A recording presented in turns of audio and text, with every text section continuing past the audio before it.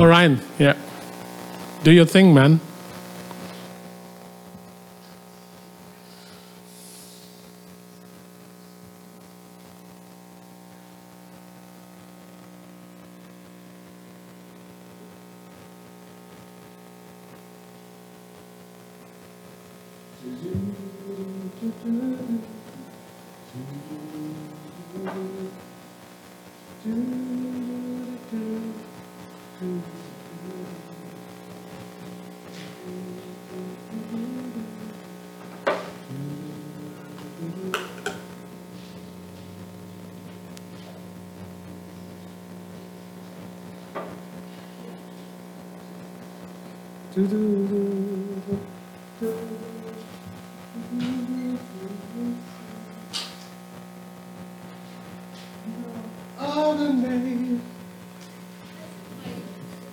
The title is Prevailing Church, Living to Die.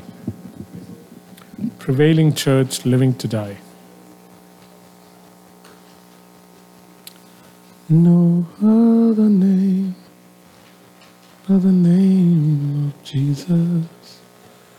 No other name but the name of the Lord.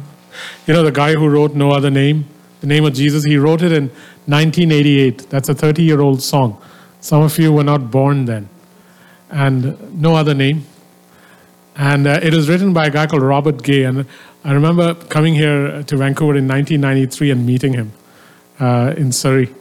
I didn't know he had written the song. So when I was looking at the song today, I thought to myself, my God, Don and Jeevan and Derek and half the crowd here wasn't even born when he wrote it. Nuts, eh? Beautiful song. Name is exalted far above the earth. Wayne, are we good to go? Okay. Guys, last week we were talking about Matthew 16:18, where we said that a prevailing church is what we'll be focusing on. Because Matthew 16:18 says that I will build my church and the gates of hell shall not prevail against it. And then we talked about some of the characteristics of a prevailing church. And we said a prevailing church, these were the 6 or 7 points we gave. A prevailing church contends for the gospel. We said a prevailing church wars against the satanic. We said a prevailing church battles through traditions and internal mindsets. We said a prevailing church violently establishes a kingdom.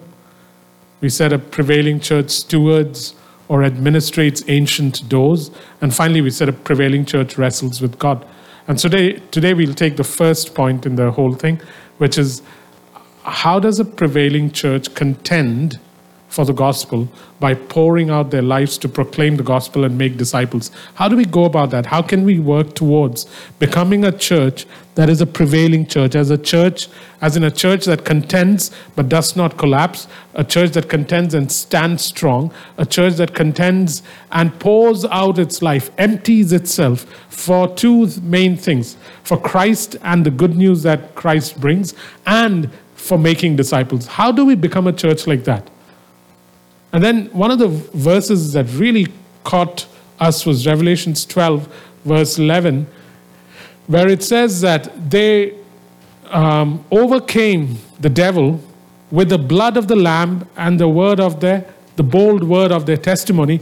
But it was the second part that I said was amazing. It says they defeated him through the blood of the Lamb and the bold word of their witness. And then it says they weren't in love with themselves. They were willing to die for Christ. They were not in love with themselves. They were willing to die for Christ. They were not in love with themselves. They were willing to die for Christ. So that's what we want to look at today. How do I live a life? How do I live a life that is at once bold and joyful and is being emptied out?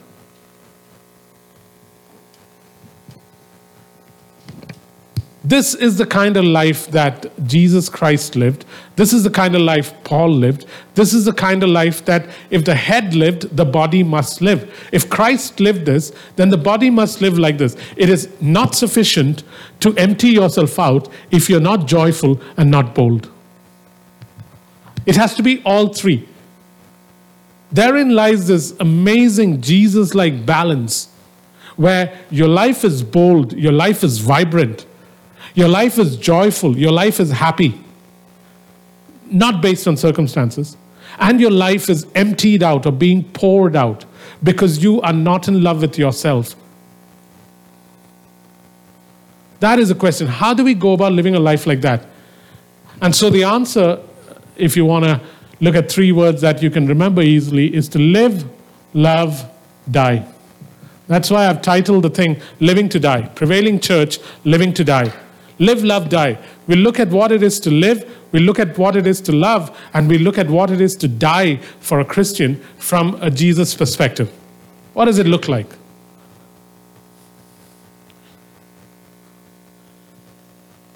So first, let's look at live.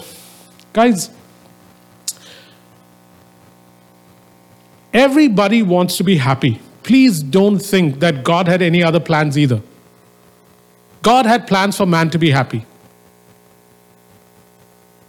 We have made that different. We've made that, we've changed that because of our present earthly plight. But God, from the very beginning, had a desire for man to be happy. So the first thing is, if you live life with the core conviction, live life with the core conviction, live life with the core conviction of being hilariously happy, of being hilariously happy. Live life with the core conviction of being hilariously happy and increasingly satisfied with God. And increasingly satisfied with God. See, the very concept is alien to us, even in this church. Because this church is relatively a happy church. Or at least I want to think that if I don't look at your faces when I say nice things like this. Live life with the core conviction of being hilariously happy and increasingly satisfied with God. I'm not talking about a little bit of happiness. I'm talking about kind of happiness. Hilariously happy. God intended this, eh? Happiness was given to us in Eden. You know what the word Eden means? Delight. Delight. He named the place where they would live delight. It must become a core conviction of our hearts. A core conviction is something that you will go to jail for. Beliefs are things that may change, like opinions. But a conviction is something that is so deep that you will go to prison for it. There must be a core conviction in my heart that I was born to be hilariously happy in God, satisfied with Him through the different ebbs and tides of life, unfortunately. And if I am hilariously happy and desire to be satisfied in God, glorifying Him will be the easiest thing. Because Tozer said, and then C.S. Lewis said, and now Jacob says, that when you are most satisfied with God, you will most glorify Him. Why are we moaning about the Canucks? We are highly dissatisfied with them. Why don't we think highly of fried zucchini? Because it doesn't matter what you do to zucchini, zucchini is still zucchini. Moving on, bad example. What is our problem with cats? Why don't we write poems about them? Moving on, bad example. The point is this, guys. You wrote a book about it, my God. My Lord. 6 more to go and then we'll be done, hopefully. So the thing is this, guys, that we easily glorify or boast about the things that we are satisfied with. And I must have a core conviction. And this is a hard thing to go for, but it must be gone for if you're a true blue salt of the earth believer. Because your Savior was like this. He was a man of sorrows in terms of bearing sorrows, but he was a man who portrayed the joy of God. For it is clearly said in the Psalms that I have crowned you with joy that is more than your brothers. So when we think of Jesus as a man of sorrows, we're not thinking of him going around glumly.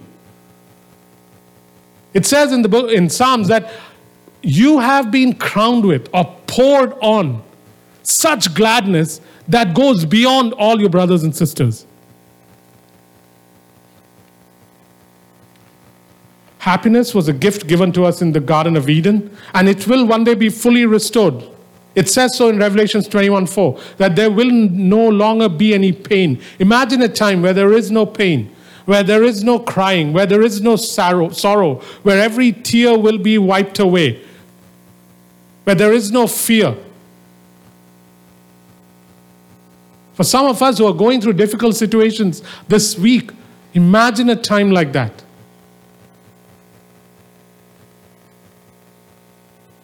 And the fruit of the Spirit is a gift of God. Yep. Yep. Psalm 16:11 puts it this way. You should read Psalm 16 whenever you get time. Psalm 16:11 says that in your presence is fullness of joy, and pleasures at your right hand forevermore. Listen to what God is saying. Hey Jacob, in my presence, and the word presence there is panim. Panim means face. In my presence, when you look at me face to face, you have gladness, happiness, delight, and you've got pleasures at your right hand. This is God saying this. This is not some kind of non-tangible stuff. Happiness must be, being hilariously happy and increasingly satisfied with God must be a core conviction. A core conviction. When you have a conviction, you will work towards it.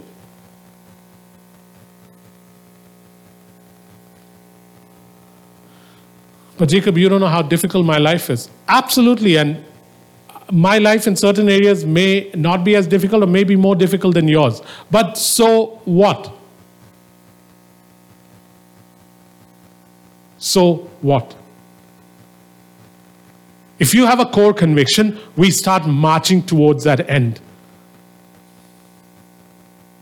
We always have divided happiness and joy, and we've said happiness is dependent on circumstances, joy is internal, brought by the Holy Spirit. Jesus never said so. That's our way of dividing it because we've confused both the words. Jesus is as happy about happiness as he is about joy.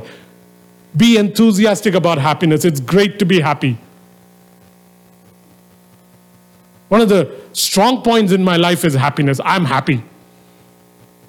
The more alone I am, the happier I get.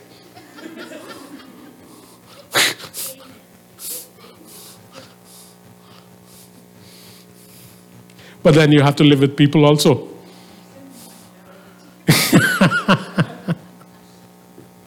And with those circumstances, I'll still have to press through. I mean, surround me with cats and zucchini and I will still survive and be happy. You should have seen Derek's face. He went to White Spot. And Derek's been on this sometimes on, sometimes off diet, where occasionally he'll feel like he's got to be on a diet. So I was meeting with Heidi at White Spot, and Derek was there. And we ordered decent White Spot meals, like burgers and stuff like that. And Derek says, no, I'm on a diet. So I said, eat something. He says, okay, I'll eat zucchini.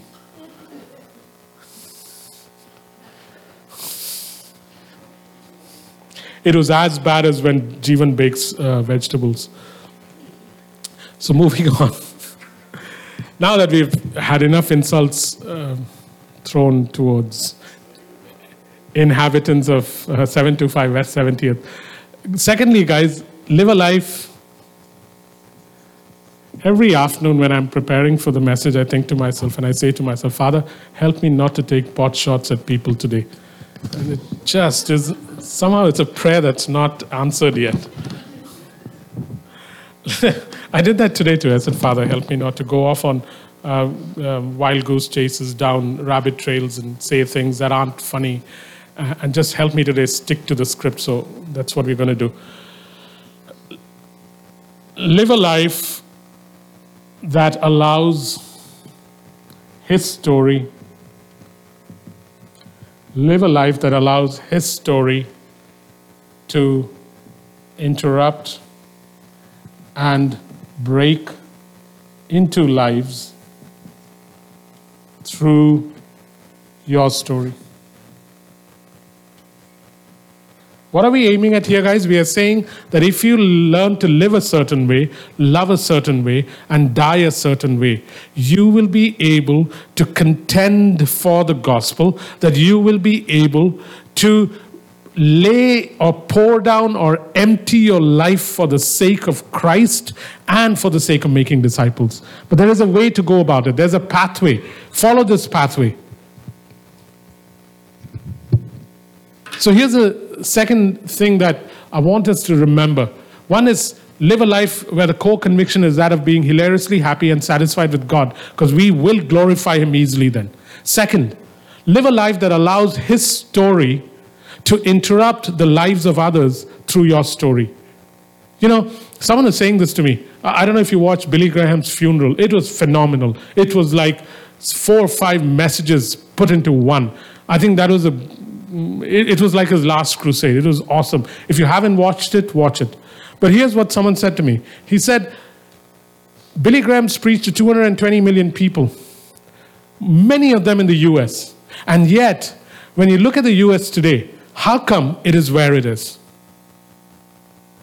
He brought up another example. He said Nigeria, 53% of Nigeria is Christian. Why is it then the corruptest country in the world?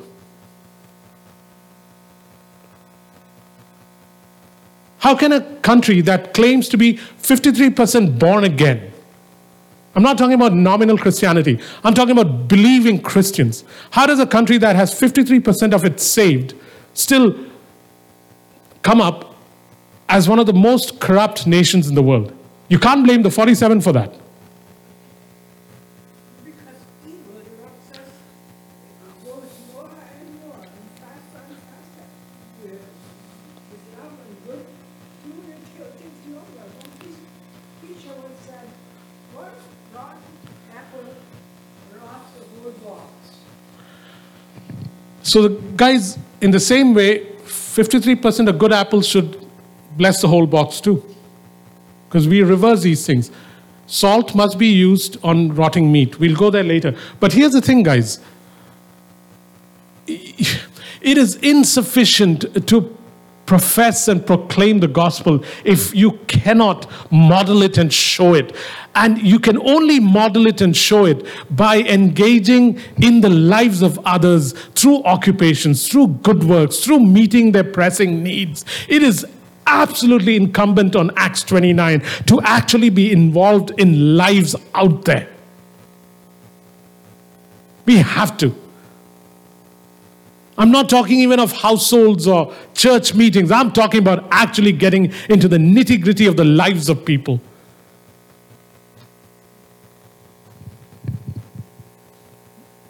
You must. Some of you will retire in a few more years. Percolate yourself throughout the working place that you're at.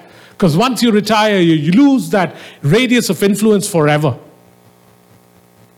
Live a life that engages in good works, in good occupations. Let your story, let His story in your life interrupt the life of others. When people get to know you, they experience Christ. I'm not saying they must. I'm saying to Acts 29, your lives have reached a point where when people get to know you, they experience Christ. When people get to know you, they experience Christ. I'm not saying they must experience. I'm not saying they will experience. I'm saying you've already got to that point where when people get to know you, they experience Christ. You're already there. Therefore, go out of your way to allow yourself, your life, to interrupt and break into other people's lives, because His story is being written brilliantly in your lives. Meet pressing needs. Meet pressing needs. When you see a need in an unbeliever, do not shirk away, do not run away. Meet pressing needs. Meet the needs of believers, of unbelievers, needs like parenting, needs like employment, needs like counsel, needs like finances, needs like bereavement. So that people get to know you. And in that context, Jesus Christ becomes real. I see this happening through you. I'm just encouraging you to really put your foot down on the pedal. I see this happening through you. I marvel sometimes when I go down to the 10th floor and there'll be Sheldon and there'll be Prashant and there'll be Derek and there'll be Jeevan and there'll be Don and there'll be half of Acts 29 is there. And then it's only a one-bedroom apartment. It's already too full. Like there are so many shoes in the corridor that I usually stumble. And then from different parts of the building, more young people come. These are not ones who know the Lord. And they're not coming there because there's a church meeting there. They're coming there because Derek may help them with a resume. Jeevan may help them with some kind of programming. Sheldon may help them to learn a bit of music. Different things happening. Engage with lives. Engage with lives. Especially because there are pressing needs in people's lives and they don't have your elder brother Jesus.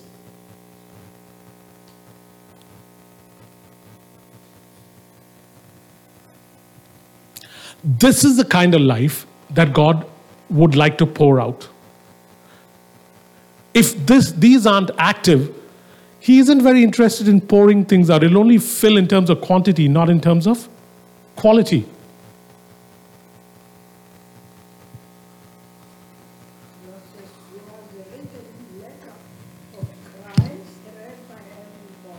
Yep.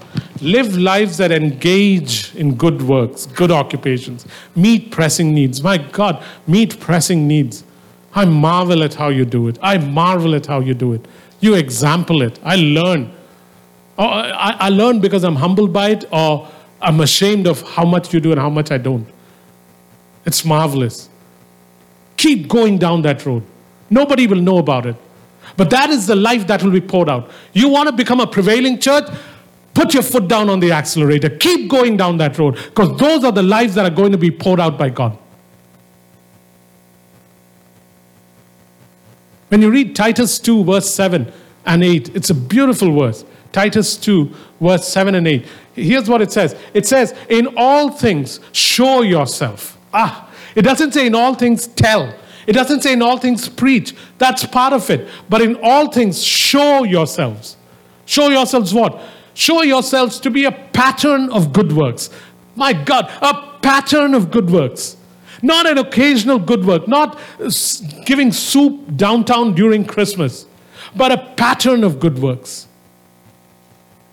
Show yourselves to be a pattern of good works. In what? In teaching. In integrity. In reverence. In incorruptibility. In sound speech that cannot be condemned. So that one who is an opponent may be ashamed, having nothing evil to say. Hallelujah! This is where we are going. Please get excited a little. That's a great verse. I've written in brackets, Shabak, as in Jacob, at this moment, shout and hope the church will shout with you. Maybe I should take the brackets off. In all things, showing yourself to be a pattern of good works, in doctrine or teaching, showing integrity, reverence, incorruptibility, sound speech that cannot be condemned, that one who is an opponent may be ashamed, having nothing evil to say of you. Hey, Nick was here. Has Nick disappeared? Yeah. Any questions before we move on? This is how we live. We'll talk about love next. This is how we live.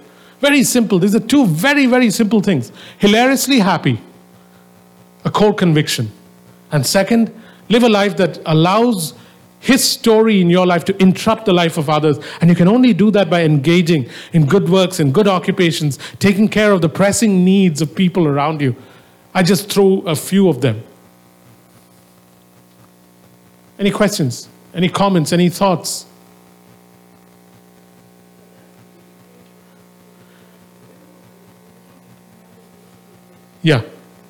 Yeah, not at all. When did Jesus make a demand that was relatively easy? And why is it difficult? Because it goes against the grain of my individuality, my wanting to be alone, my this and that and the other. That's why it's difficult.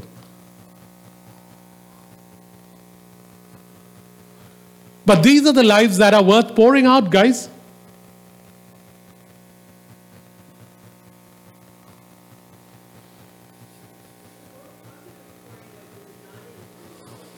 Yeah.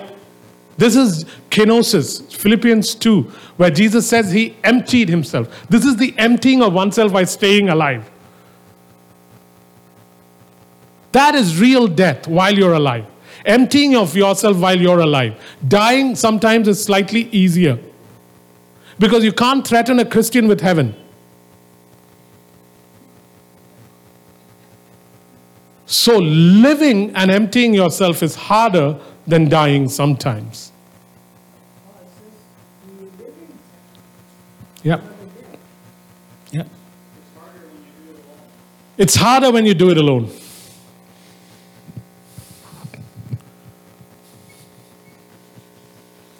Okay, let's talk about love.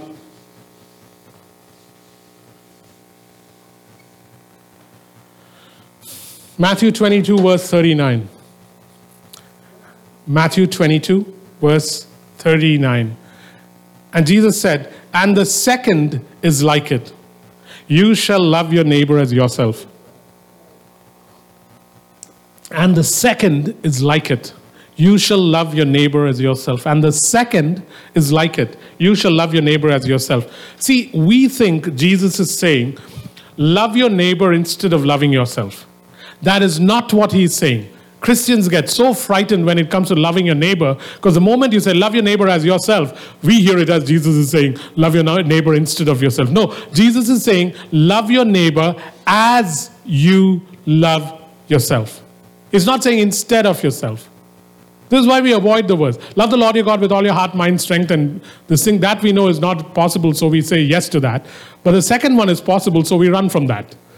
But he's saying, love your neighbor as yourself. Jesus is not saying, seek for your neighbor the same things you seek for yourself. Jesus is saying, seek for your neighbor in the same way, with the same zeal, with the same passion, with the same creativity, with the same perseverance that you seek for yourself, now seek for your neighbor. He's not saying, if you seek a car, seek for your neighbor a car.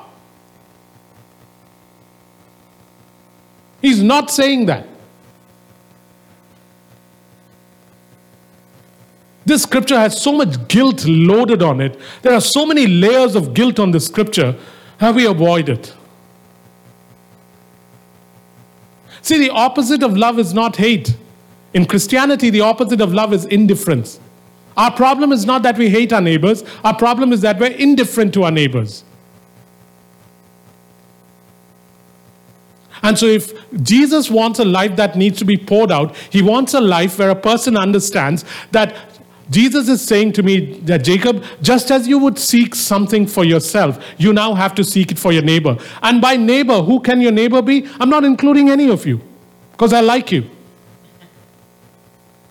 I'm including people that I don't yet know. Therefore, this is what it would look like. Just as I long for food when I am hungry, I must long to feed my neighbor when he is hungry.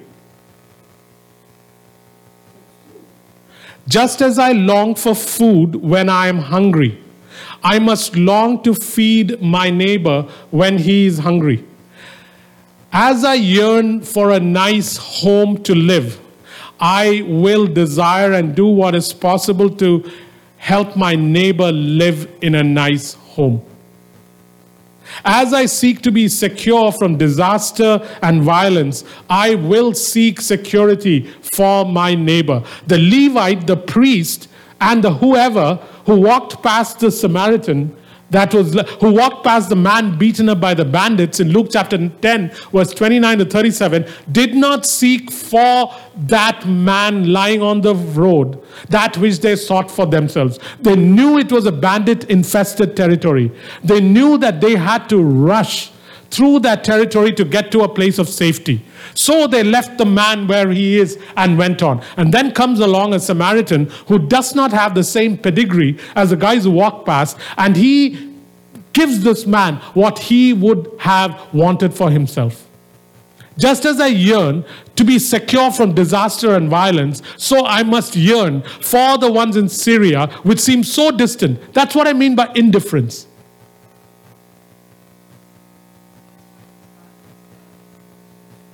Indifference is the opposite of love. It's not hate.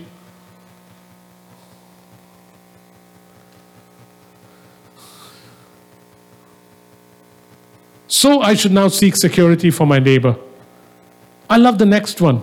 When I wrote this down, I thought to myself, wow. As I delight in seeing God's goodness, even when I have no need, I must long to extend that goodness to others by favoring them, even when they have no need. Let me read that again. As I delight in seeing God's goodness, even when I have no need. I'm surprised at how I won't have a need, but God will still be good to me and give me stuff. Even as I delight in seeing God's goodness when I don't have a need, I must long to extend that goodness to others by favoring them, even when they don't have a need. We only help if someone is in need. Thank God, God is not like that.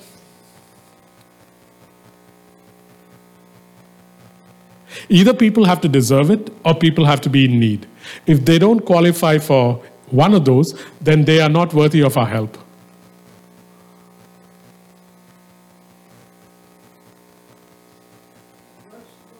What is alive or it works when our neighbor is sick?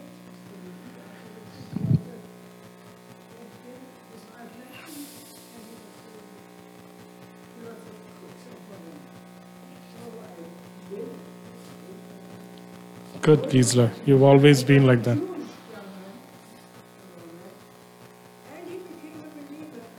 Praise God, you've always done that. Bless you for doing that. As I seek that my life be significant, I desire the same significance for my neighbor. When I sometimes see what these boys do for boys in the building, they have reached places where they have jobs, they're engineers and stuff like that. And along come these students who've come from India who don't know how to do things. As you seek significance for your life, you begin to long to seek the significance of your neighbor who you didn't know before, but now lives next door. And you stay awake a few more hours so that you can work on their resume. These are the kind of lives that God is waiting to pour out. It breaks us out of our highly individualistic, self-absorbed lives. And you are doing this already, which is why I'm saying to you, when they meet you, they experience Jesus. And I'm deliberately leaving out will or must. They experience Jesus. I'm just saying, come on, man, contend. We must become this kind of a church. You must always think like this. It's a 24/7 lifestyle. It's not a Christian thing to do. We don't do Christian things. Christ lives in us. He does things through us. This is what he wants to do here in the world. As I seek that my children do better in life, I will seek to help my neighbor's family. As I like being welcomed into strange company, so I'll welcome neighbors among strangers. As I like being welcomed into strange company. I mean, I've seen Wayne do this, where you put him in a strange place with people he doesn't know, and he'll go around making people who are new comfortable. While I will try to find the one or two friends I know and sit with them and not move.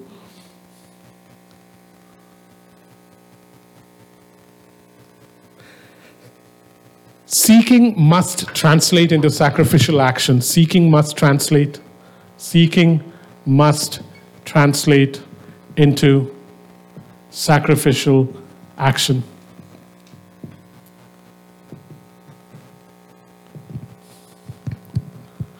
Oh, but what if we get taken advantage of? Let me assure you, if you start living like this, you will be taken advantage of a few times before you learn some tricks of the trade. and you'll get smarter. But if you expect to navigate through loving people around you without getting taken advantage of, you'll have to wait to get to heaven. Because it'll happen. Oh, well, but you don't know how many times I've been taken advantage of. Well, I hope your wounds turn to scars and that you continue. Otherwise, you'll be bleeding yourself to death.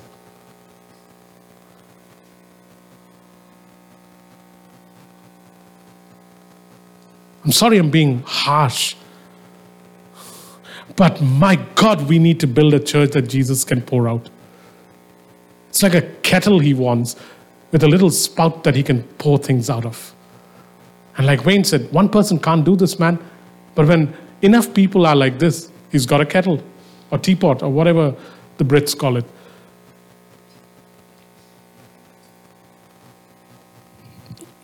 I meant that in the nicest way. My self-seeking must become the measure of my self-giving. That's how Luke 6:31 translates in the Message. It's so well put. My self-seeking must become the measure of my self-giving. Oh God, I pray that you would help me become like this. Oh God, I pray that you would make Acts 29 like this. That the measure of our self-seeking will become the measure of our self-giving. Luke chapter 6, verse 31. The measure of our self-seeking becomes the measure of our self-giving.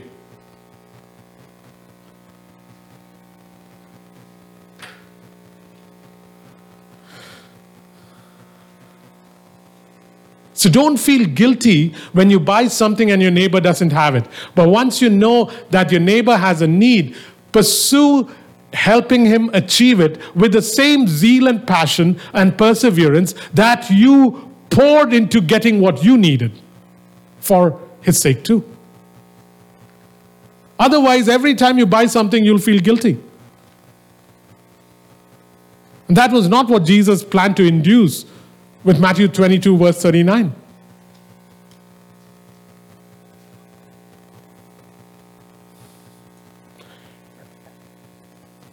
There's always this fear. If I devote myself to pursuing someone else's happiness, then my own desire for happiness will be threatened. There's always that fear. If I start looking out for others' interests, then my interests will be threatened, or my happiness will be threatened. And therein lies the root of all sin. And therein lies the root of all sin. The root of all sin is simple. It's my desire for happiness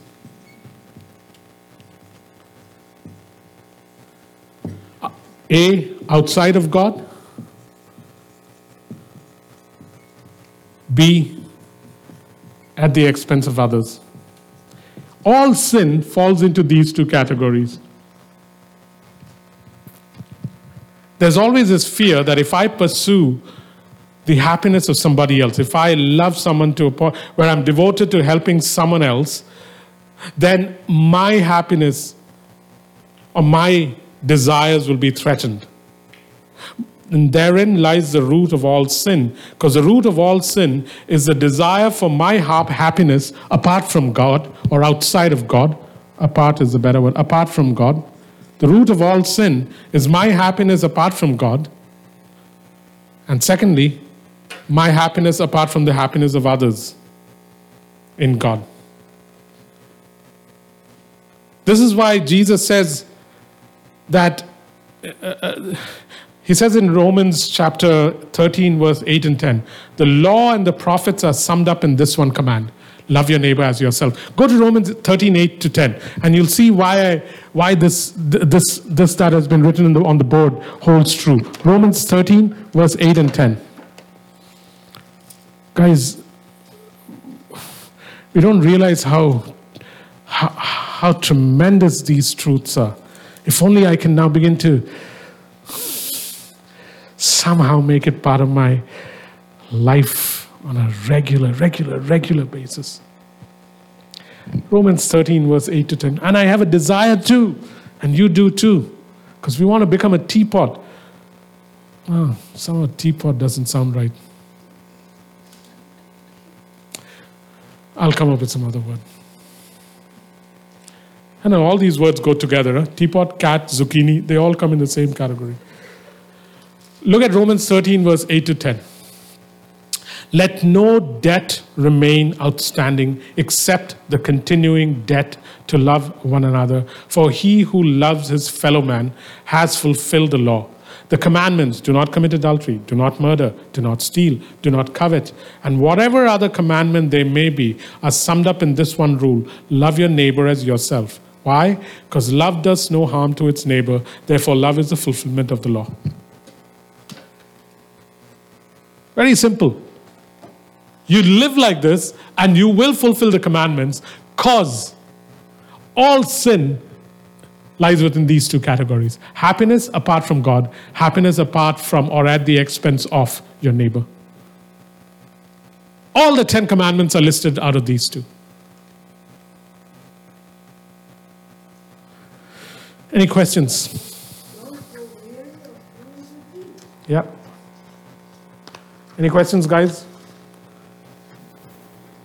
This is doable, guys. See, we got saved instantly, but we are continuously being changed.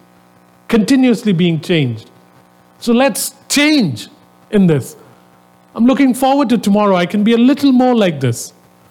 You have no idea how often I'll go over my notes again and again in my head. I have the advantage of having the real notes. I don't have to listen to some guy speak. And I go over and over it again. Because maybe by next year this time,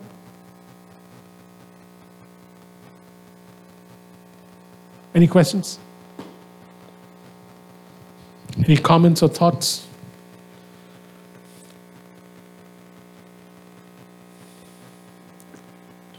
Okay, last one. Die. Thank you.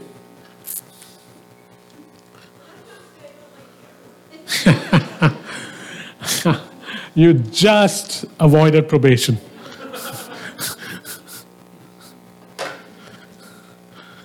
Don was almost writing a memo out to you, but he stopped short. Guys, live, love, die. Die. You know, in Luke 14, verse 28, Jesus says,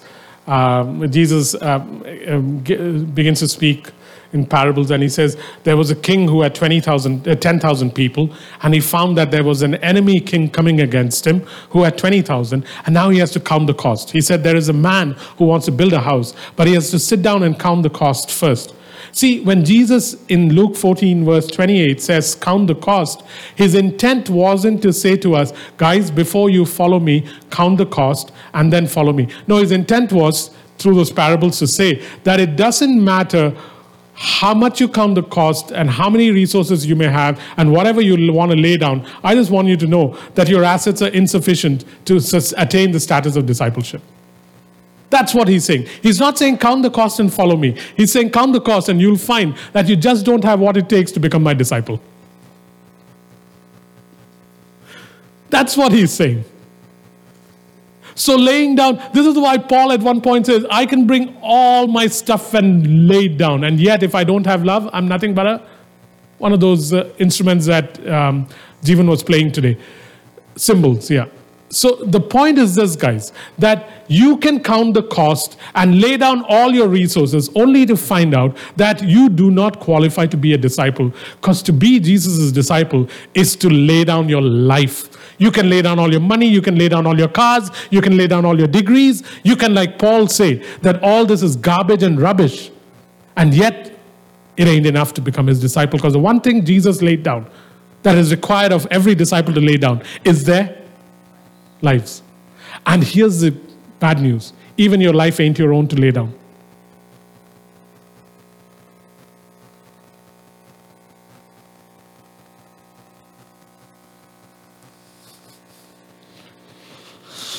This is why the word living sacrifice is such a paradox, such a contradiction. A living sacrifice? A sacrifice is supposed to be dead. But it is a living sacrifice. What a cool contradiction. A living sacrifice. Count the cost And Jesus was intending to convey that no matter the resources you lay down, Jacob, those assets are insufficient to secure your status as a disciple. Therefore, alternative action is required. And what is the alternative action? Consider unworthy or of less value the things of life, so you can abandon yourself to me and I'm a good master, and then you can be counted as a disciple. So here's what Jesus is saying. There's nothing you can do to become my disciple by giving up stuff. So don't even bother. But here's what you can do.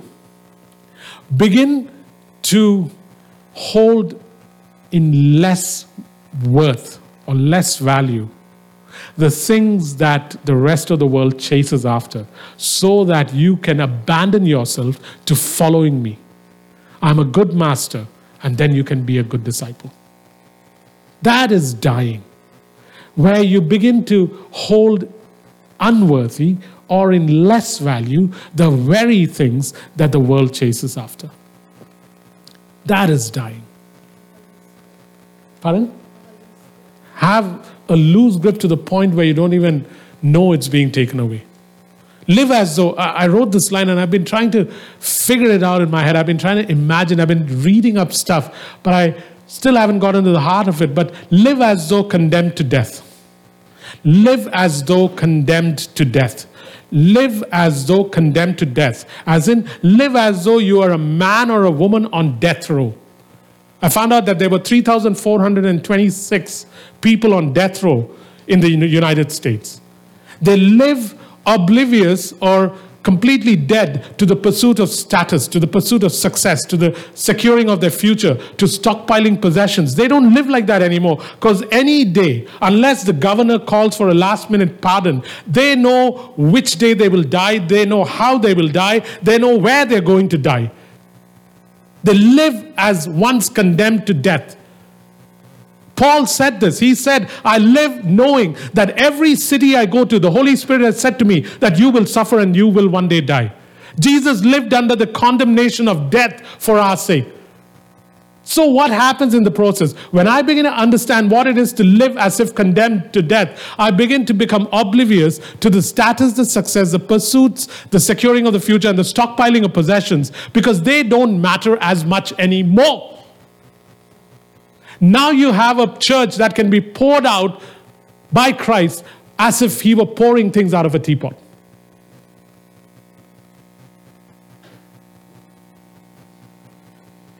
Live as though condemned to death, unaffected by the things that the living crave for. Live as though condemned to death, so that you may be unaffected by the things that the living crave for. There's an old Hebrew story where a young student comes to his rabbi and says, can you show me what it is to live for God? And the rabbi says, go to the cemetery and pick up some stones and start cursing the dead and throwing the stones. So he goes to the cemetery and he picks up stones and he starts cursing the dead and throwing stones at them. And he comes back and the rabbi said, what happened? He said, nope, nothing happened. None of them responded. And so he said, okay, tomorrow go and stand in the same cemetery and start praising them. And so he stands there and goes grave to grave, calling out their names and praising them and saying amazing things about them. And he comes back and the rabbi says, what happened? And he says, nothing, they didn't respond. And he says, go and live like that. The point is, live as though condemned to death, so that, Jacob, you are not affected by the things that the living crave for. These are the lives. This is the kind of church that God wants, where he can pour them out of a teapot because they weren't in love with themselves. And for whose sake, guys? For the sake of him, the Christ, the King, who we sang for today, who is worthy of our lives, guys, worthy of our lives. Oh, I would want to give it to him with great joy, not even as a sacrifice. It would be, if only I could do more and more to please him. Oh my God, you and I would be only thrilled to do that. And as you pour out your life, a strange thing begins to happen. You enter into hilarious happiness.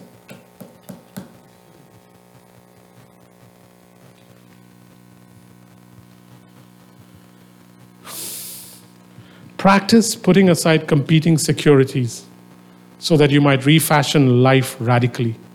Practice putting aside competing securities so that you may refashion life radically. That's a modern way of saying what Jesus said in Luke 14:26. Anyone who comes to me but does not hate his father, his mother, his spouse, his children, his brothers and sisters, yes, even one's own self, cannot be my disciple. Let me say this again. This is not a cult teaching. This is Jesus who said this. You can't put this on me. Here's what he said.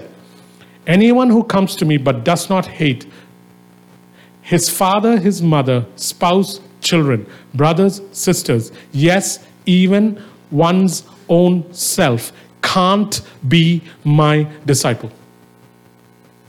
Now do you see why building a prevailing church is hard? And guys, to hate is not a feeling. To hate is to renounce primary allegiance and to rearrange your valued loyalties. To hate is not a feeling. To hate is to renounce your primary allegiances because you are into a new family now. To hate is not a feeling. To hate is to renounce primary allegiance or to disavow primary allegiances that you had and to rearrange your valued loyalties. And again, to hate self is not self-hate. Self-hate is something God doesn't promote. To hate self is to say, I value myself less.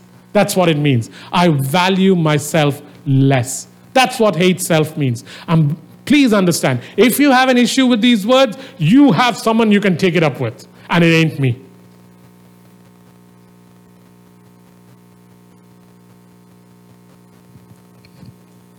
I want us to live like this, guys. It doesn't undo our relationships, but it refashions how we live. So here's the question I'm asking myself. Can I rearrange my heart and my head so that the high value that I place on family, that I place on culture, whatever culture it be, Canadian or East Indian or German or whatever it be, can I rearrange my heart and head so that the high value that I place on family, that I place on culture, that I place on status, that I place on job, that I place on security, that I place on possessions, that I place on the pride of life or my id or ego or whatever you want to call it, can I rearrange this? Because if I don't, they will dictate and influence my choices.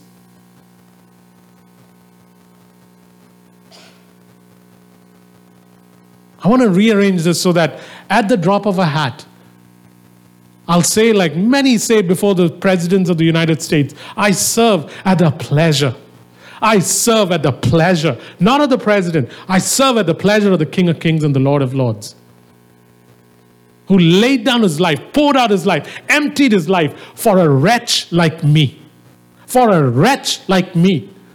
For a wretch like me, he, the precious, priceless, one of unsurpassing worth, the King of the universe, the Son of the living God, holy, holy, holy, he laid down, poured out his life, emptied his life for a wretch like me. Why will I not at least try to rearrange my heart and my head?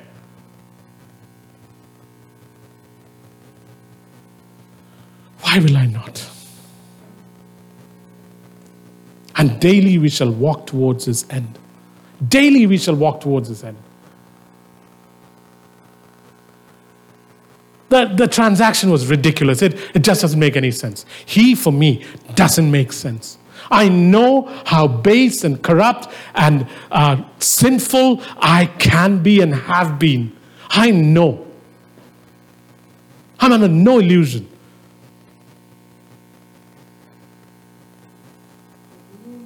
But for me, if he has done that,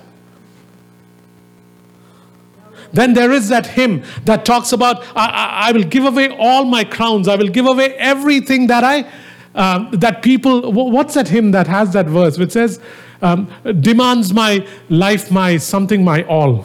What is it? What hymn is that? I was trying to remember.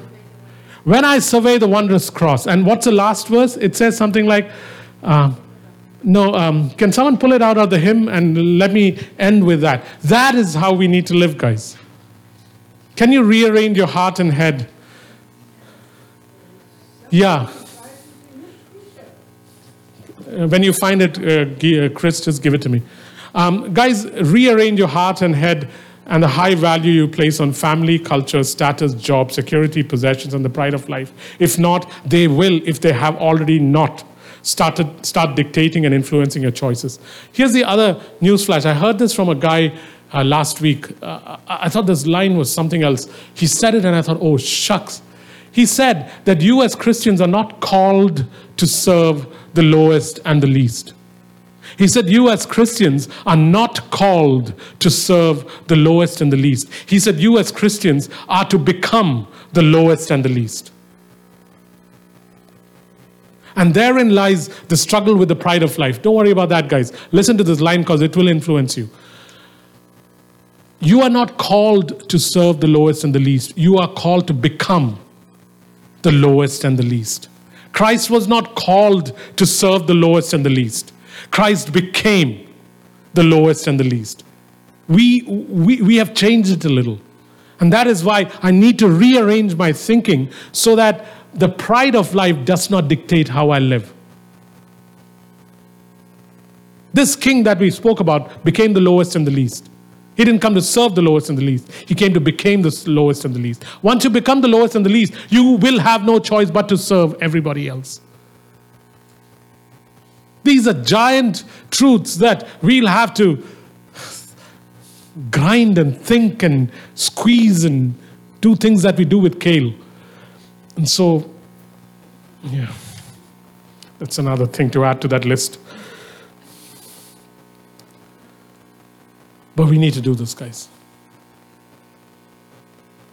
This is the definition. What I've just given you right now over the last few minutes since we started talking about dying is the definition of bearing your cross and following after Jesus.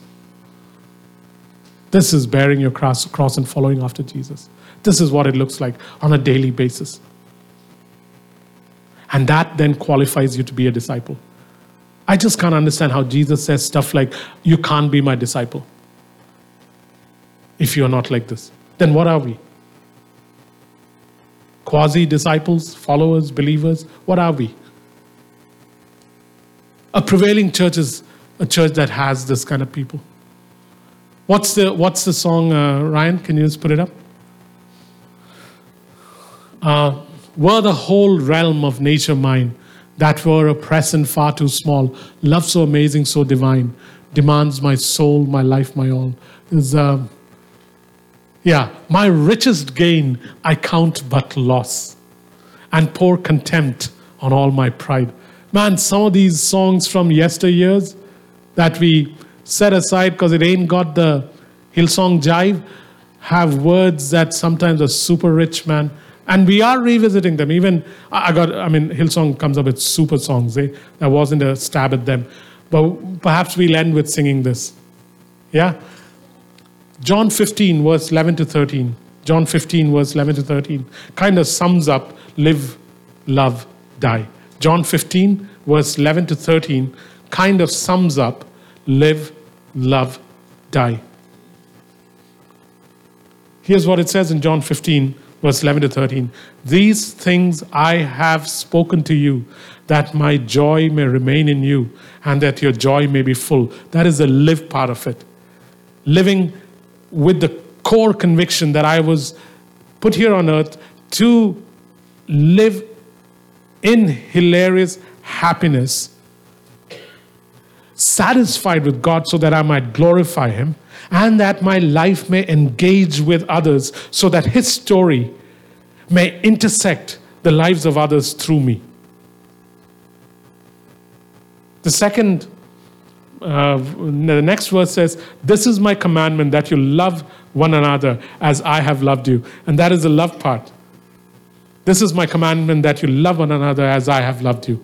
And then the die part is where he says, and this is true love, or this is greater love has no one than this, than to lay down his life for his friends. And takes care of the die part. 3 simple verses in which Jesus encapsulates how he would like us to contend for Christ, for the gospel, and for making disciples. And all I'm saying is when we begin to practice these, it is critical to contending, and it becomes a pathway so that we can then stand and live Revelations 12:11. What does Revelations 12:11 say? They defeated him through the blood of the Lamb and the bold word of their witness. And Jacob wasn't in love with himself. And Jacob was willing to die for Christ. Acts 29 wasn't in love with themselves. They were willing to die for Christ. Living sacrifices, eh? Can we sing this? Sing it in response to the teaching. Sing it in response to the teaching. And then at the end of it, we'll stop. And after that, I'm going to ask Jillian and Sue and Jeevan and Joan to come up. And if you need prayer, people will pray with you.